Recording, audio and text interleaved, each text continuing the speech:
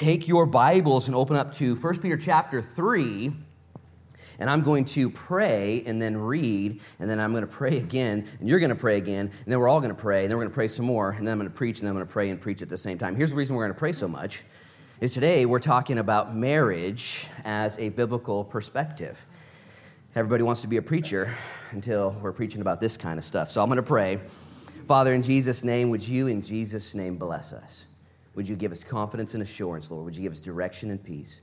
Lord, would you be glorified and honored? And would we be equipped for every good work? Every man here, every woman here. We're going to talk about marriage today. Husbands and wives. The order of the family. And I pray, God, that you would give us attentive ears. Those who are married would lean in and listen and learn. Lord, those who plan on getting married one day would listen and lean in and learn. Lord, those who know somebody who is married and want to pray for them or help them, would they lean in and listen and learn? And Holy Spirit, would you equip us again to be the bride of Christ? We pray these things in Jesus' name. And everybody said? Amen. Verse 1 of 1 Peter chapter 3. Wives, likewise, be submissive to your own husbands, that even if some do not obey the word, they, without a word, may be won by the conduct of their wives. When they observe your chaste conduct, accompanied by fear, do not let your adornment be merely outward, arranging the hair, wearing gold, or putting on fine apparel. Rather, let it be the hidden person of the heart, with the incorruptible beauty of a gentle and quiet spirit, which is very precious in the sight of God. For in this manner, in former times, the holy women who trusted in God also adorned themselves, being submissive to their own husbands, as Sarah obeyed Abraham, calling him Lord, whose daughters you are if you do good and are not afraid with any terror. Verse 7, husbands, likewise, dwell with them with understanding, giving honor to the wife as to the weaker vessel, and as being heirs together of the grace of life, that your prayers may not be hindered. And Lord, again, we pray that you would bless this time in Jesus' name. Peter is writing his epistle to the church in modern-day Turkey, Bithynia and Pamphylia and Phrygia and these other churches that were scattered and dispersed, displaced. He originally called them elect pilgrims. He said, you guys are chosen, you're the church, man, this is too legit to quit, but you're also pilgrims. You're not where you're supposed to be. You're going somewhere else. You're here on purpose, and it's not getting any easier. Chapter 1, he talked about the persecution and the suffering and how God was in that and God was using that. 1 Peter's entire epistle is directed toward a church that was suffering great persecution and difficulty. As a matter of fact, there's 5 chapters in the book of 1 Peter, 1, 2, 3, 4, and 5, 3 being the center, the heart of the letter. Talking about suffering, which makes sense that now Peter addresses marriage. Have you ever been married before? Have you guys done this before? You moan and groan because you know that it's true. Marriage can be the closest thing to heaven on earth, can it not? I mean, it can just be so good, and it can also be the closest thing to heaven not on earth. Marriage is a design from God. It's his entity, it's his organization, it's his creation. He gave it to us there in Genesis 2. Before Genesis 3, where the world fell into sin and disarray, it's part of his design. It's perfect. It's his creation. It's his gift. And yet you who've been married, you who are married, you know that while marriage is right, okay, marriage isn't easy, okay? Marriage is awesome, but marriage is also very difficult. And I remember one time I heard a pastor use an illustration at a wedding, which I promised myself I would never use at a wedding. And so this isn't a wedding, so I'm going to tell you guys the illustration. And he said, within a marriage, there are 3 rings. There is the engagement ring, and then there's the wedding ring, and then there's suffering. And I said, I'm never going to say that at a wedding, you know. Wow. And you laugh because it's true. And I really wanted to teach this section last week. Last week we had a bunch of stuff. We installed Pastor Tobias Cook. He's driving from Bend today to come over here this afternoon. He's still wrapping things up. And not only did we install Pastor Tobias, but we talked about the government. You know, we talked a little bit about that. And then we talked about prayer and fasting. And I had 3 main things I covered. I actually had my notes prepared to also talk about marriage. And I wanted to have 4 sermons all in one day, but you guys just couldn't handle it, so I backed off. And the reason I really wanted to talk about this last week, because last week was January 25th. 24th, 2021, which was a 20-year anniversary from my wife and I's first date. We had our very first date on January 24th, 2001 at Geppetto's there in Ashland, Oregon, after a Wednesday night Bible study. And I just said, hey, would you come have some pie with me? And we weren't doing anything. We're just kind of being together in life, doing, young adult Bible studies. And I brought her to this place, and I just exposed my heart to her and said, I've been praying for you for 4 months. If it's God's will, if it's okay that I like you, I do like you, but I don't want to like you unless he wants me to like you, and I'll like you. But is it okay to like you? And I like you, and I'm just a man sweating, and I had this sweater I'd gotten from Peru. It was made of llama hair and had llamas running across it. And my beard was long hair. I had long hair, looked like Osama bin Laden. I mean, it was just weird. And I remember I prayed, I didn't pray, but I just put my heart on the table, and she responded. She looked at me and she said, well, I've been praying for you for the last 7 months and asking God if it's okay to like you, and I am attracted to you as well. And so we both just stared at each other, and scared out of our minds. And so we prayed, Lord, thy will be done. And for the next 21 days, we dated and prayed every single day, morning and night. And she would come to the coffee house I was running, and we would pray, Lord, is this your will? Is this your will? Is this your will? And 21 days later, I was in Honduras with Crystal. She was on this mission trip, and it was Valentine's Day. And the Lord reminded me that in Daniel chapter 9, he prayed as well. And then 21 days later, the Lord confirmed the prayer and gave him the word. And so I had permission from her mom and from people that I submitted to. And I asked her to marry me on Valentine's Day. So, guys, that's 15 days away. So get your stuff in order. It's coming up Valentine's Day. And I wanted to teach on it because once we got engaged, we got married 4 months later. And for the last 20 years, now we're having our 20-year anniversary this year in June. And for the last 20 years, it has been so blissful. Wait. My notes say blistering. Blistering, not blissful. I'm just kidding, It's a little, where's my wife at? Is she even here? She in my room. Man, she was singing this morning, and I'll tell you what, man. My wife and I have the exact opposite personality. We actually took this personality test on the way to Fiji one time. We were doing a Luis Palau mission, and they did a 10-hour training session at LAX in order to prepare us for the mission field. They gave us minimal bathroom breaks, minimal food in order to prepare us to live in the jungle under duress. It was actually kind of psychological confusion. But anyways, we did this test to identify our personality traits, and I came out like as a lion is what they identified me as, duh. And then they identified her as an otter. I think there was like a Labrador Retriever, an otter, and some other thing. And anyways, the guy was talking about it, and he said, by the way, these two, it was her and I, are the least compatible of all people to be together, And we're like, yeah, woo, amen, and that explains it. I remember when we got engaged at the Ashland Christian Fellowship, and people were so excited. She was 19 going on 30, and I was 23 going on 12, and I mean, it was bad. And this one lady, she came up, she was excited. She's smiling. I remember, she's like, oh, I'm going to pray for you because you're going to need it. To Crystal, And I was like, what's that mean, And even Crystal like, what's her problem? And I'm going to say it again, though. Marriage isn't easy, but it is awesome, okay? It's God's design. It's his creation. He has a purpose, both practically and spiritually. I want you guys to hear that. Practically, there's a purpose. There's repopulation. There's leading and governing. God has that relationship. Practically, it grows us up when you live for the well-being of somebody else, not your own selfish interest. But also spiritually, God does something through a man and a woman. And I want to say that at the front end of the sermon here. In the book of Ephesians, Paul says that marriage is actually a mystery because it represents God's relationship with the church. He says it's just this mystery. There's more at stake with marriage than you understand. It's not just repopulation, and it's not just habitation, it's not just being a relationship. God says, no, it's big time.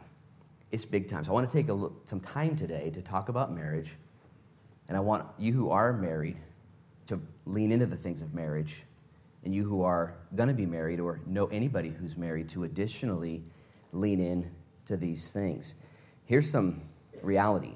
There are seminars, podcasts, videos, thousands and thousands of books on marriage. There are counseling firms and getaways and cruises, all dedicated to marriage.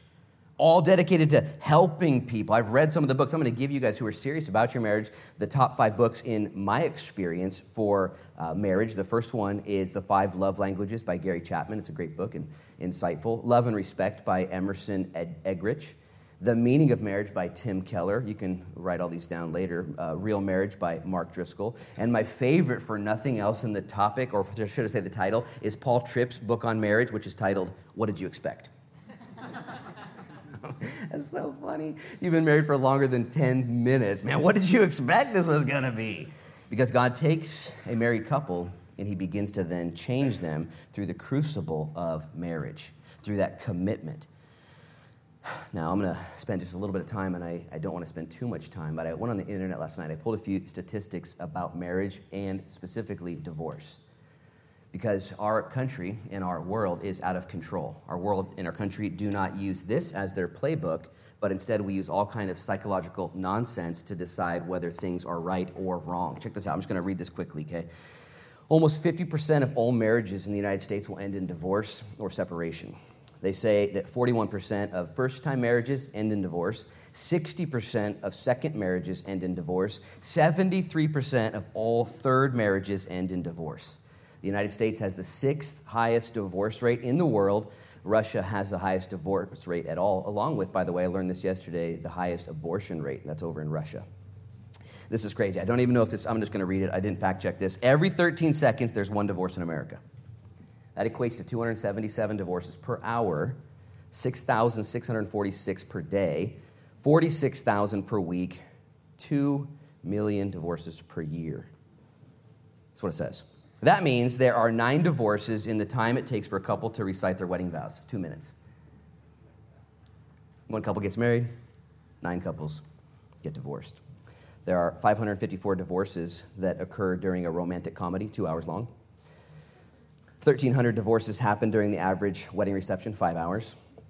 It goes on with some of those stats. The divorce rate among people 50 and older has doubled in the past 20 years, according to research by Bowling Green State University. January is considered divorce month. That's why I'm preaching this on January 31st. People start looking for information before the new year starts, but they can't do much until the attorneys get back in the office. January 12th through the 16th is the magic week for divorces, experts say. Lack of commitment is the most common reason given by divorcing couples, according to a recent national survey. Here are the stats for people, what they say they got a divorce. Lack of commitment, 73%. When I read that, I was like, more like 100%. Like, I'm not going to commit. I'm done. 73% say I'm not committed. 56% say there's too much arguing. 55% blame unfaithfulness or infidelity. 46% say we just got married too young. And 45% say they had unrealistic expectations. And I put in there they should have read Paul Tripp's book. What did you expect? Lack of equality, 44%. Lack of preparation for marriage, 41%. And domestic abuse, 25%. 60% of couples married between the ages of 20 and 25 will end in divorce. Those who wait to marry until they're over 25 have a 24% less chance of getting divorced. 60% of cohabitating couples, they live together before they marry, will marry, 60% will. However, living together prior to marriage can increase the chance of getting a divorce by as much as 40%. If both you and your partner have had previous marriages, you are 90% more likely to get divorced. The risk of divorce was said to be almost doubled, 97% higher, when the mother went out to work, but the father made a minimal contribution to housework and childcare. I read that one last night, started laughing. Wife goes out to work, dad doesn't do anything for the kids or the house, 97% chance that lady's out of here. Guys, do the dishes, okay? It's not that hard. Like, man up, vacuum something, Give a kid a bath. It's not hard. Sheesh. That's a big one right there. Somebody needs to say amen. Facebook was cited as a major contributor, 1/3 of divorce petitions.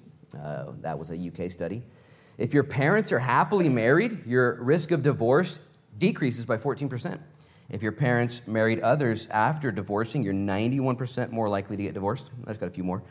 According to Nicholas Wolfinger in Understanding the Divorce Cycle, the risk of divorce is 50% higher when one spouse comes from a divorced home, and 200% higher when both partners do. As I was reading that, there's a whole sermon involved there about family matters and we all matter. your legacy, your parental commitment matters for your children's longevity and well-being. A recent study of divorce petitions found that nearly 15% of them cited video game addiction as a major factor in the decision to get divorced. Not only was he not giving the kids a bath, man, the guy's playing video games. 43% of children in the United States are being raised without their fathers. I've read stats that say more than half of homes don't have a dad. If a close friend gets a divorce, you're 47% more likely to get divorced. 33% more likely if a friend is divorced. One researcher, I'm almost done, determined that a single divorce costs the state and federal government about $30,000 based on such things as higher use of food stamps, public housing, increased bankruptcies, and juvenile delinquency. On average, you get divorced, it costs the state $30,000. And the state, by the way, is you and me, taxpayers. As a matter of fact, the nation's 1.4 million divorces in 2002 are estimated to have cost the taxpayers more than $30 billion. As I was reading this and just kind of building my case, everyone knows America's all messed up and in the world. And whose fault is that? And there's so many things. And God, and we'll get there in a minute, God tells us what to do. The most expensive divorce historically costs $5.3 billion. Wouldn't have been a bad gig to be a lawyer in that one. The most expensive celebrity divorce was Mel Gibson's $425 million it cost him through his divorce. Arnold Schwarzenegger's was $300 million. Michael Jordan's $168 million. I read you a few stats. I left over 100 or more stats on that website I got these from. If you want the link, you can find it later. I'll email it to you. I didn't fact check these. I just read them. It was on a law firm that specializes in divorce. I'm going to say what I said earlier. Marriage is tough, but it is awesome. We have books. We have seminars. We have videos, podcasts, counselors for marriage. So the question you have to ask yourself as a believer is, what does the Bible say about marriage? And here's where I want to have you with me say, really? Did you know that if you took every verse on marriage in the New Testament and read them back to back, line upon line, it would take you less than 5 minutes? I'm going to say that again. If you took every verse on marriage, God says how to be married, he says exactly what to do. Jesus has teachings on marriage. Paul has teachings. Peter has teachings. The teachings are in the Bible. Multiple chapters, multiple books detail it. Less than 5 minutes. So it's not a matter of not having enough knowledge of what we need to know to do. The problem is not doing what we do know to do. I'm going to say that one more time. It's not that we don't know what to do. It's that we don't do what we know to. This is a core fundamental problem in every aspect of Christianity, of life in general. It's not that we don't know. I mean, are you a Christian here? Have you figured this out yet? It's not that you don't know I don't know what to do. Yeah, you do. I didn't know what. Hey, you just didn't do it. You didn't want to do it. I don't want to do it. I'm not going to do it. Whether you're male or female or single or married, it's not that you didn't know. You just didn't. Maybe you didn't have the power in that moment. You were too weak. You were tricked. You were led astray. You were deceived. Whatever the case is, God has not, though, left us as those without instructions. He's given them to us. And the simple thing I want to present to you this morning is one of the best life philosophies, whether you failed or whether you struggle or whether you're weak or not. That's irrelevant. The best thing you can do is say, God said it, I believe it, that settles it. Okay? Doesn't matter what you think or what your professor at the community college has told you or what you're struggling with or your identity or that experience or this professor or that professional or this thing. This book is our instruction. Is it not going to get an amen from somebody? Amen. This is it. And when you stand on God's word and let his authority then tell you what to do, like Peter, who said, Lord, if it's you on the water, tell me to come walk on it. Now, y'all know you can't walk on water. You can't do it. It's just impossible unless Jesus says to do it.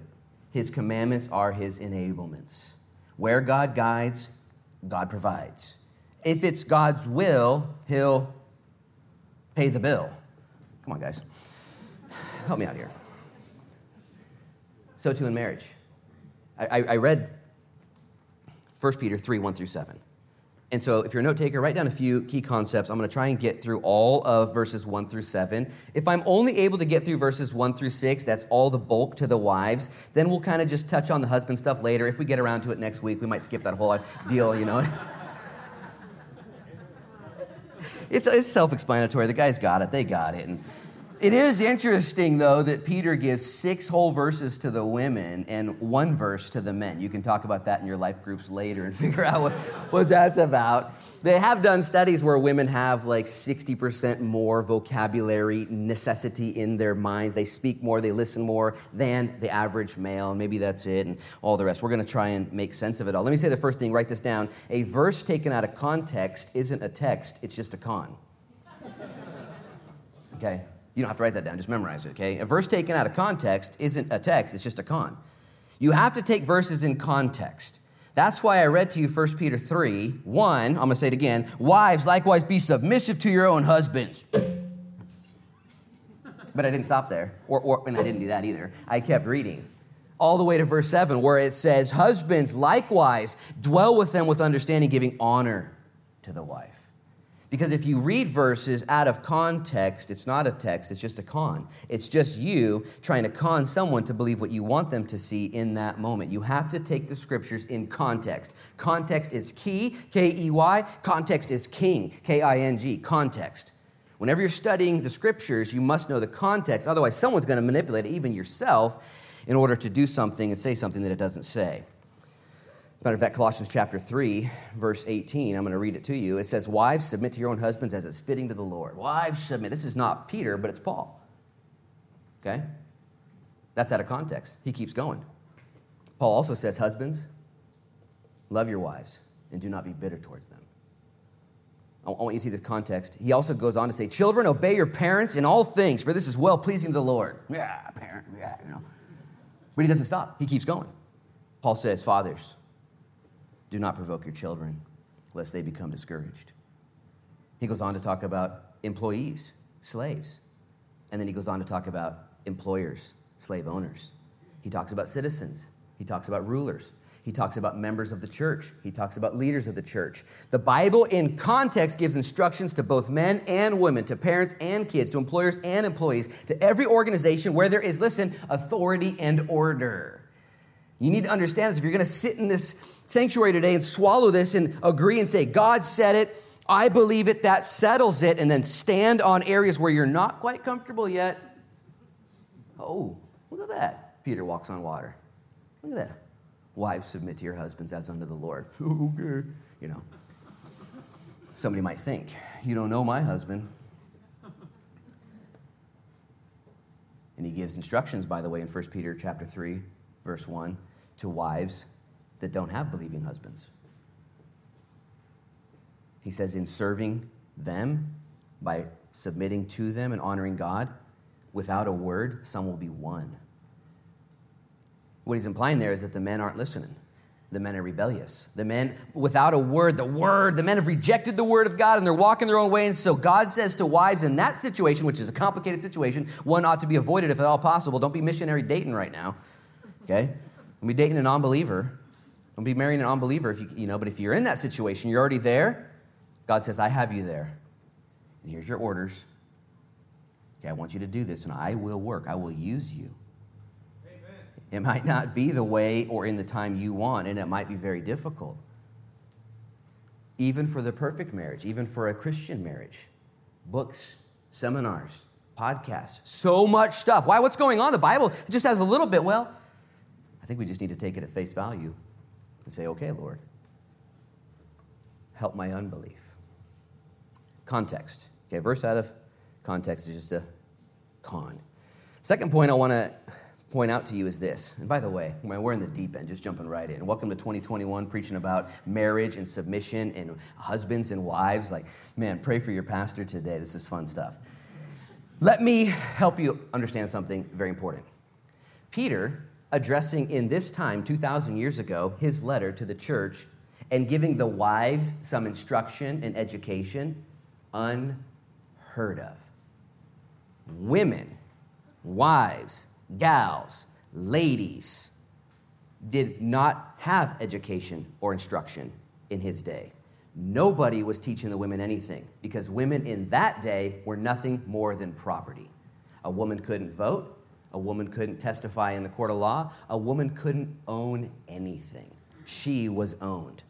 Can you imagine that environment 2,000 years ago, how oppressive, how manipulating, how domineering, how scary it would be? And all of a sudden, Jesus shows up on the scene, and the first people he presents himself to are a bunch of women, and he says, go testify to the disciples that I'm alive. He gives them a testimony, even though in the culture that wasn't happening. Wherever Jesus is preached, received, and believed and accepted, women are liberated, are elevated, cared for, developed, discipled, cultivated, and used. This is incredible. So when you read this today, you're like, this is oppressive, this is domineering. It's the exact opposite. In cultures where Christianity is not accepted, where the Bible's not received, where Jesus is not valued, women are still oppressed, domineered, and treated as property. Just for Peter to, can you imagine the wives? Hey, what did he say? And he gave a whole 6 verses to the wives. What? Women couldn't read. They couldn't go to yeshivas and schools. They couldn't learn. That wasn't their... Jesus changes everything. So I want you to feel that love that God extends to the women in the world that the world doesn't naturally extend. See, right now we're in 2021, and for the last 7,000 years of human history, there has been sin, injustice, abuse, bullying, domineering, corruption, and sin. It has not ever changed. It's still happening to this day. And so when the Bible comes in, it's like God gives us instructions on how things ought to work in spite of and in light of sinful man's tendencies, capabilities, and actions. So he has specific instructions for the wives that aren't married to believers. He has specific instructions to wives that are married to believers. And he has specific instructions for husbands and their wives as well. So if you're taking notes, so far the 2 things we've learned is that a text out of context is just a con, and also that what Peter is doing here is changing the value of women just by addressing them. Let's go ahead and take it now, verses 1 at a time, and see what we can get out of this. You guys ready? Still with me? Anybody mad yet? Okay, just email pastormarty@gmail.com. Just unload, man. Just tell him what's going on. Wives, likewise, be submissive to your own husbands. Let's just stop right there, because I believe there's a segue where he says, even if some do not obey the word, they without a word may be won by the conduct of your wives. I believe the first prescription is to wives who have husbands that are believers. Then he segues and says, and if your husband's not a believer, it's the same for you, because that's going to lead him to the Lord. God's going to use that. But to those who are married in this unified Jesus relationship, he says, wives, likewise be submissive to your own husbands. The first thing I want you to notice is likewise. He's going back to something else. He's been talking about government. He says, hey, submit to the government. And then he talked about masters in verse 18 of chapter 2, and he said, submit to your master. And then he talked about Christ submitting to the Father. And so when he says likewise, he's like Jesus submitted to the Father, wives, submit to your husbands. Like you're supposed to submit to your employer, you're supposed to submit to your husband. Like we're supposed to submit to the government, you're supposed to submit. He's linking this whole thing. So lest you think that this is autonomous and someone's getting picked on, and this is crazy. Submission to authority is not unique to marriage. Okay, I'm going to say that again. Submission to authority is not unique to marriage. Submission to authority is in every organization that we know. It's in business, there's authority. There's an organizational chart. There is submission to authority. It's in academics. It's in military. It's in sports, athletics. It's in clubs, homeowners associations, gyms, freeways. There's a fast lane. There's a slow lane. When you get to a 4-way stop and everyone gets there at the same time, who goes first? The person on the right. We all know that. It's not like, well, I got a bigger car. You know, there's an order of authority. The word submit literally means to line up under. Okay? Let me use a different illustration. Have you ever been somewhere where they say, all right, everyone, line up, alphabetical order, line up? What do? You get in alphabetical order. Who's at the very front of that alphabetical order? The alpha. The first person. The person that has the name, according to that chart, that is in front, the first person. It's not a matter of value or worth. Do you understand that? It's a matter of order. Authority literally just means who's in charge, who's the head, who's leading. I'll use another illustration. How many steering wheels do you guys have in your car? Anybody have more than one? Oh, y'all got one. One steering wheel. Nobody argues about it. You know, it's like, that's the driver's seat. That's the head. That's the one in charge. And this happens. It's not just unique to marriage. It is universal in every organization that God gives us. And I want you guys to really settle into this because this is a hot topic. Because of bullying, because of domineering, because of abuse, because of all these things that, by the way, if bullying, domineering, and abuse are in play, if that's a factor, all of this gets a asterisk right by it, and we got to go see somebody. If there is a husband or a leader or a boss or the person at the steering wheel, the person at the front of the line, the alpha, if there's domineering, bullying, or abuse, that person needs to be held accountable, okay? That person needs to be brought to justice, and that person needs somebody to talk to them, and that's what the church does, okay? Just so you guys know. Because when we bring this up in this subject, a lot of people say, well, my husband's abusive. My boyfriend's abusive. My boss is abusive. Different story. Different story. Okay, context. It's going to get to the husband. It's going to get to the leader. It's going to get to the person in charge, and there's going to be order given to that person as well, what it means to be in charge, what it means to be the head. I was talking with my wife about this last night. She said, you know what? She said, I don't say this very often, but the reality is, knowing that I'm the head of the house, that I'm in charge.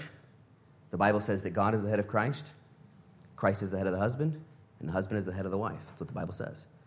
And she said that knowing that you're the head, that's your responsibility. That's your burden.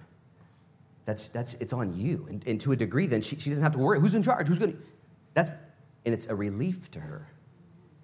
If I'm not playing video games. Back to the, in general, You know what I mean? So this idea of submission is not a bad thing. There is no organization, creation that doesn't have some sort of order.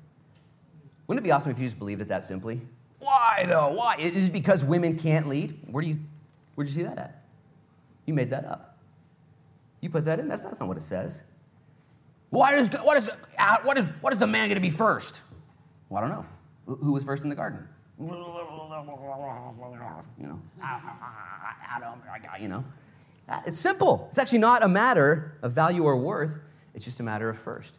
Let me use one more illustration. It'd be like if somebody created a board game and you bought it and brought it home and you read the instructions.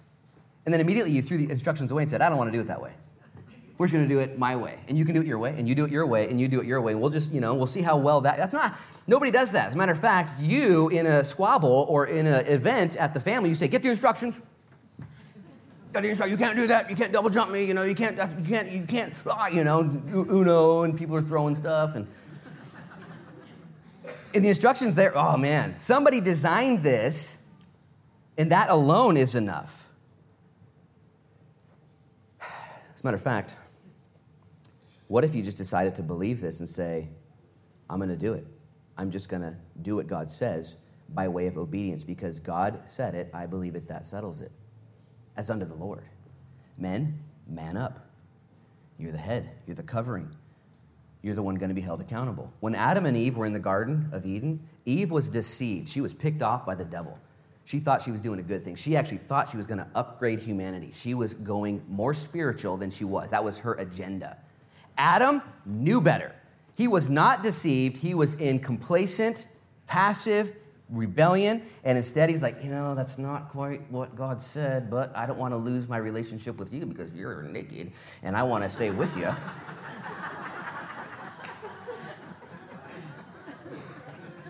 Why are you laughing?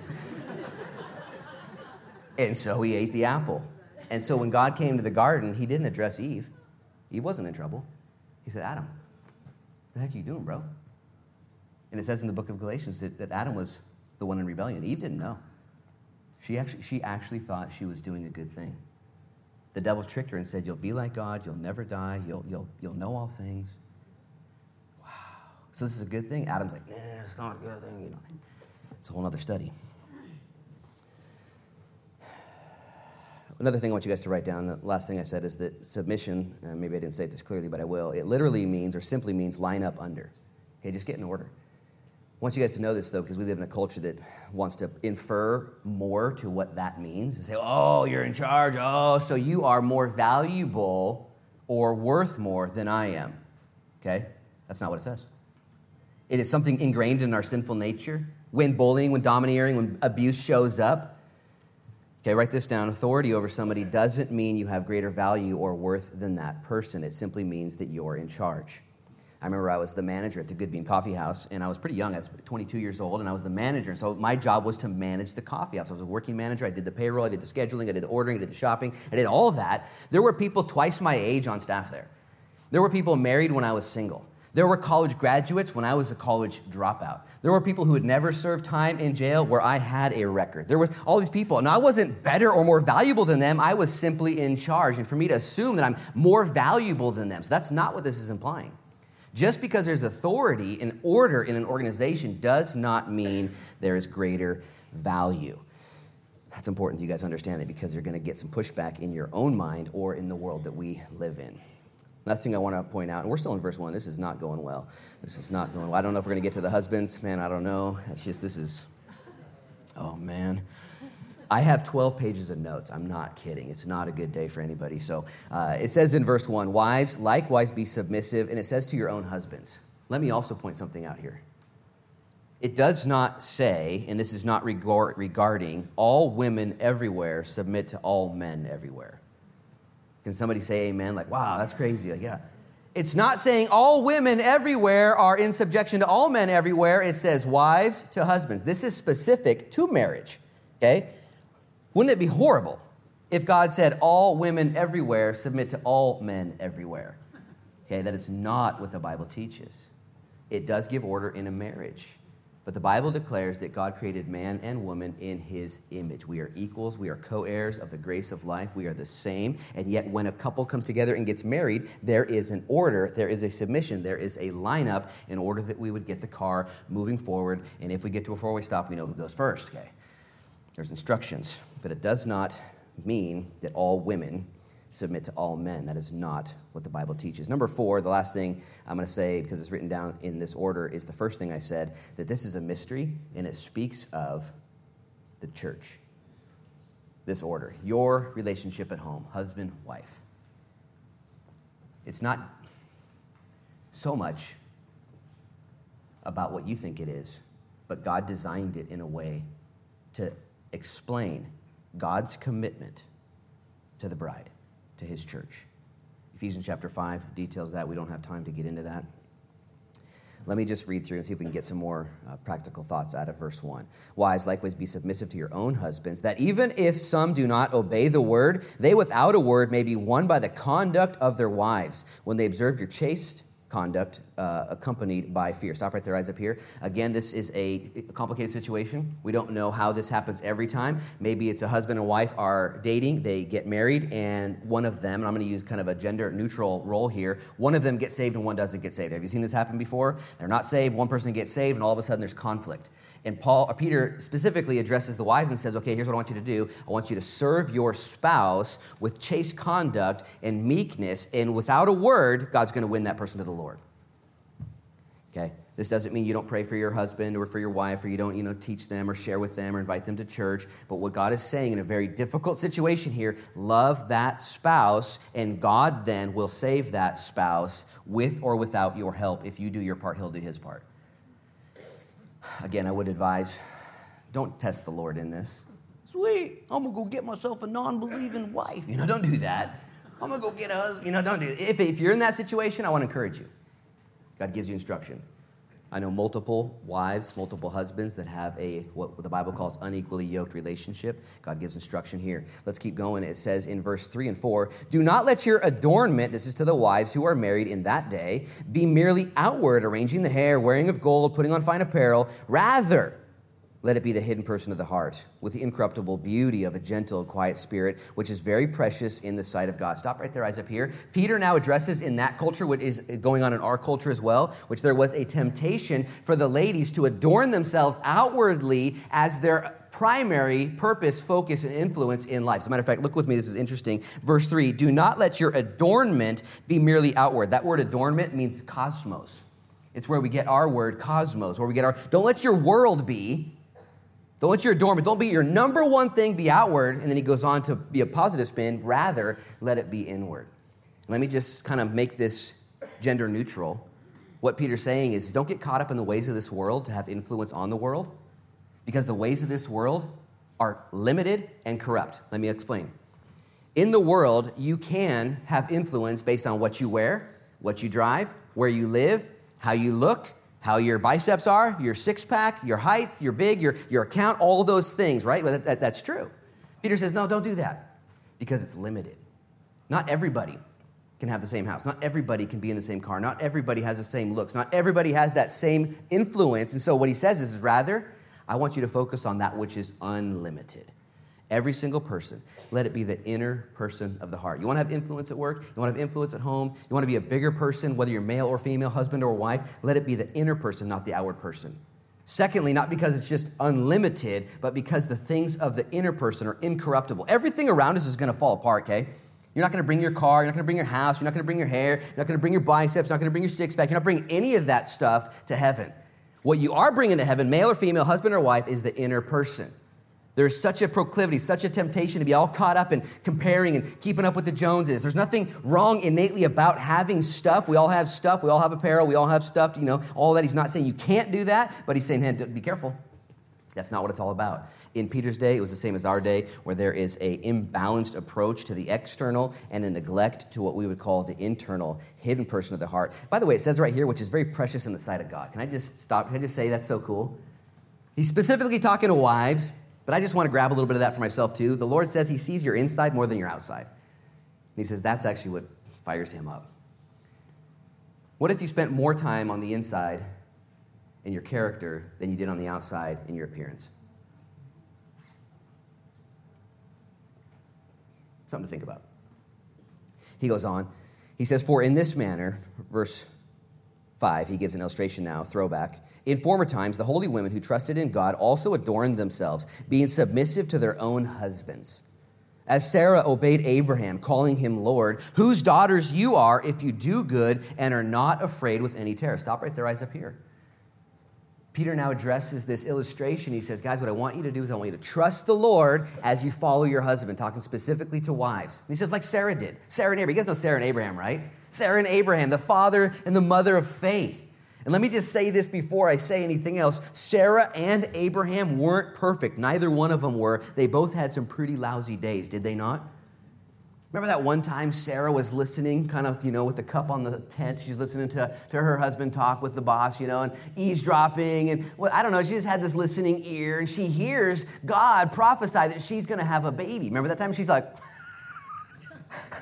she starts laughing. She's like, woo, cuckoo, And then later on it comes up and God calls her and says, hey, you laughed when I said that. And she said, no, I didn't. And God says, yes, you did. Can you imagine that? Laughing at God's promises and then getting called on it and denying that you laughed? I mean, Sarah, Sarah didn't have perfect days. Remember that one time Sarah was with Abraham and they were waiting for the kid and there was no kid and it wasn't happening. They were getting old. So Sarah has this crazy idea. Sarah's like, hey, Abraham, why don't you sleep with this other chick? And poor Abe's like, okay, give me a break. You want to, and Abe's like, what could go wrong? And so Abe sleeps with Hagar. Ishmael's born. Ishmael becomes the father of the Arab nations to this day, which was a thorn in the flesh of Isaac and Jacob and the Jews over the whole thing, man. And that was Sarah's big idea.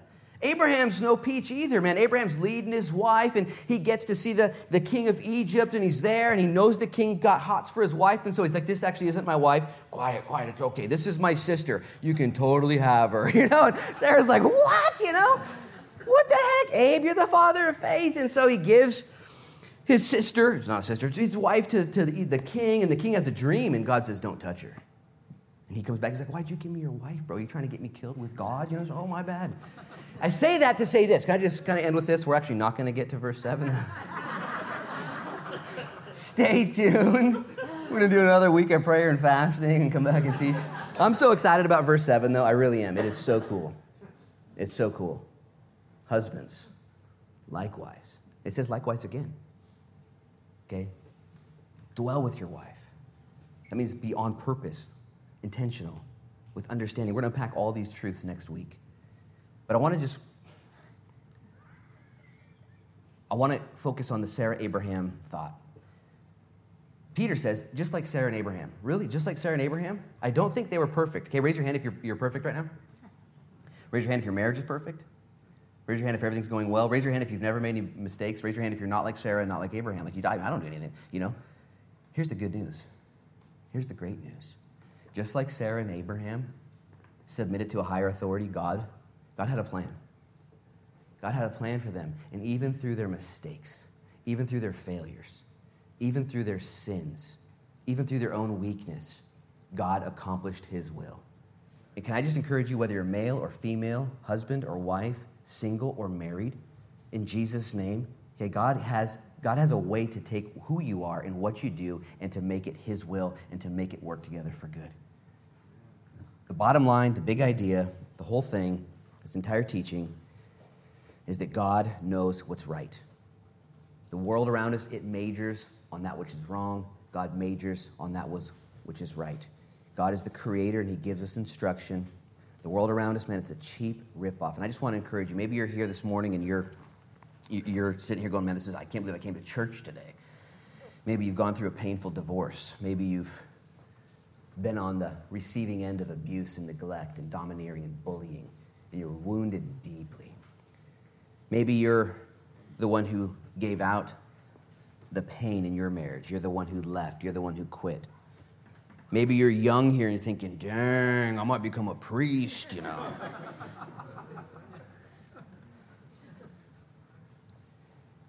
Guys, context is king. Likewise, like Jesus. Remember last week we talked about the government and how Peter tells us to submit to every ordinance under man, to submit to the King supreme and pray. We learned 4 things last week. We're to pray. Okay, that's how we move forward. Pray. Pray for your king. Pray for your president. Pray for your government.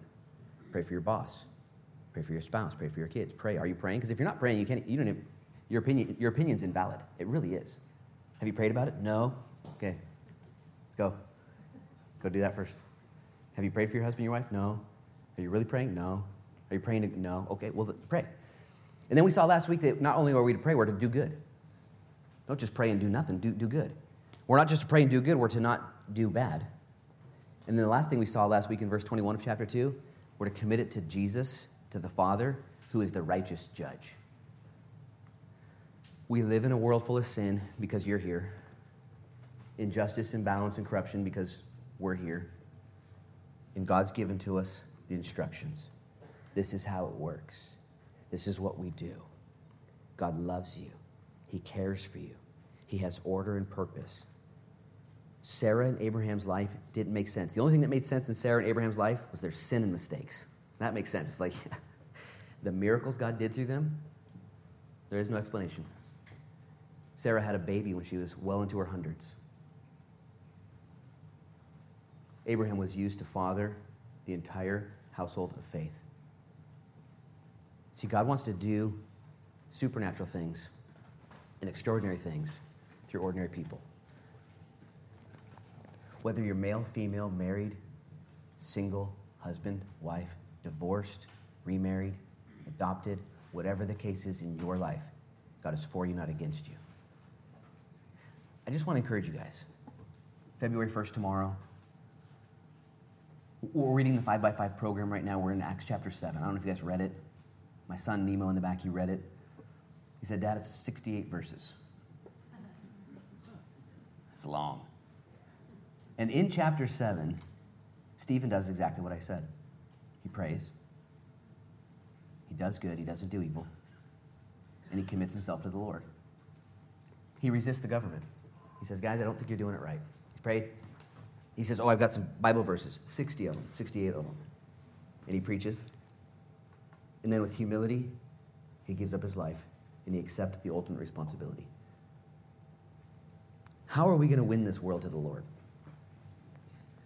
The same way a wife would influence and impact and win her non-believing husband to the world. Not with the outward adornment, not with all your stuff, not with all your things. Okay, your stuff and things, fine. It's the inner person. The inner person. God wants to use you. This is why you're here at church at a 9 a.m. service or streaming online. God wants to form into you the inner person. I'm so thankful for the last week of prayer and fasting. God stirred me up. Man, he got me, he stripped away some stuff. I lost 10 pounds, man. This shirt's baggy now.